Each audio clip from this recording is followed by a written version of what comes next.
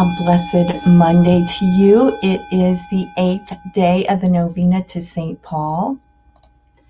O St. Paul the Apostle, preacher of truth and doctor of the Gentiles, intercede for us to God. And we see in the scriptures on this memorial of St. Irenaeus, bishop and doctor, we see it's the gospel according to Matthew chapter 8, verses 18 to 22. When Jesus saw a crowd around him, he gave orders to cross to the other shore. A scribe approached and said to him, "Teacher, I will follow you wherever you go." Jesus answered him, "Foxes have dens, and birds of the sky have nests, but the Son of Man has nowhere to rest his head." Another of his disciples said to him, "Lord, let me go first and bury my father." But Jesus answered him, "Follow me, and let the dead bury their dead." The Gospel of the Lord. Praise to you, Lord Jesus Christ. You know, in those days, the Jewish custom for burying one's father would take a year. So you can see how he's not just asking to go away for a couple days and come back, but it's really a year. And the Lord speaks of the primacy of following him. Following him.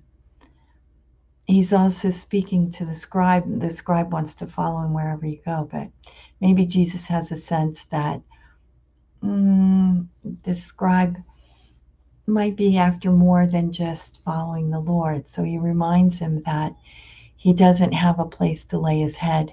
It's not all glamour and applause. There are sacrifices involved. And for all of us, there are sacrifices involved in following the Lord, but it has heavenly benefits. And the most beautiful thing is the Lord knows me. He knows you intimately. He made you, so he knows all your gifts and your limits. And so when we follow the Lord, we flourish. We're brought to fullness of life. Yes, we stumble and fall, but we pick ourselves out by the grace of God.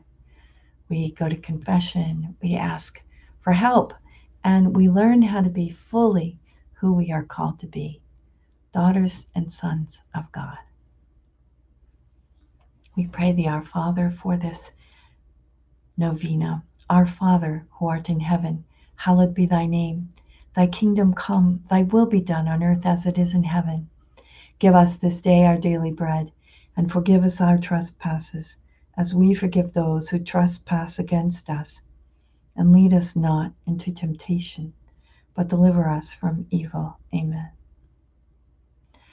O St. Paul the Apostle, preacher of truth and doctor of the Gentiles, intercede for us to God.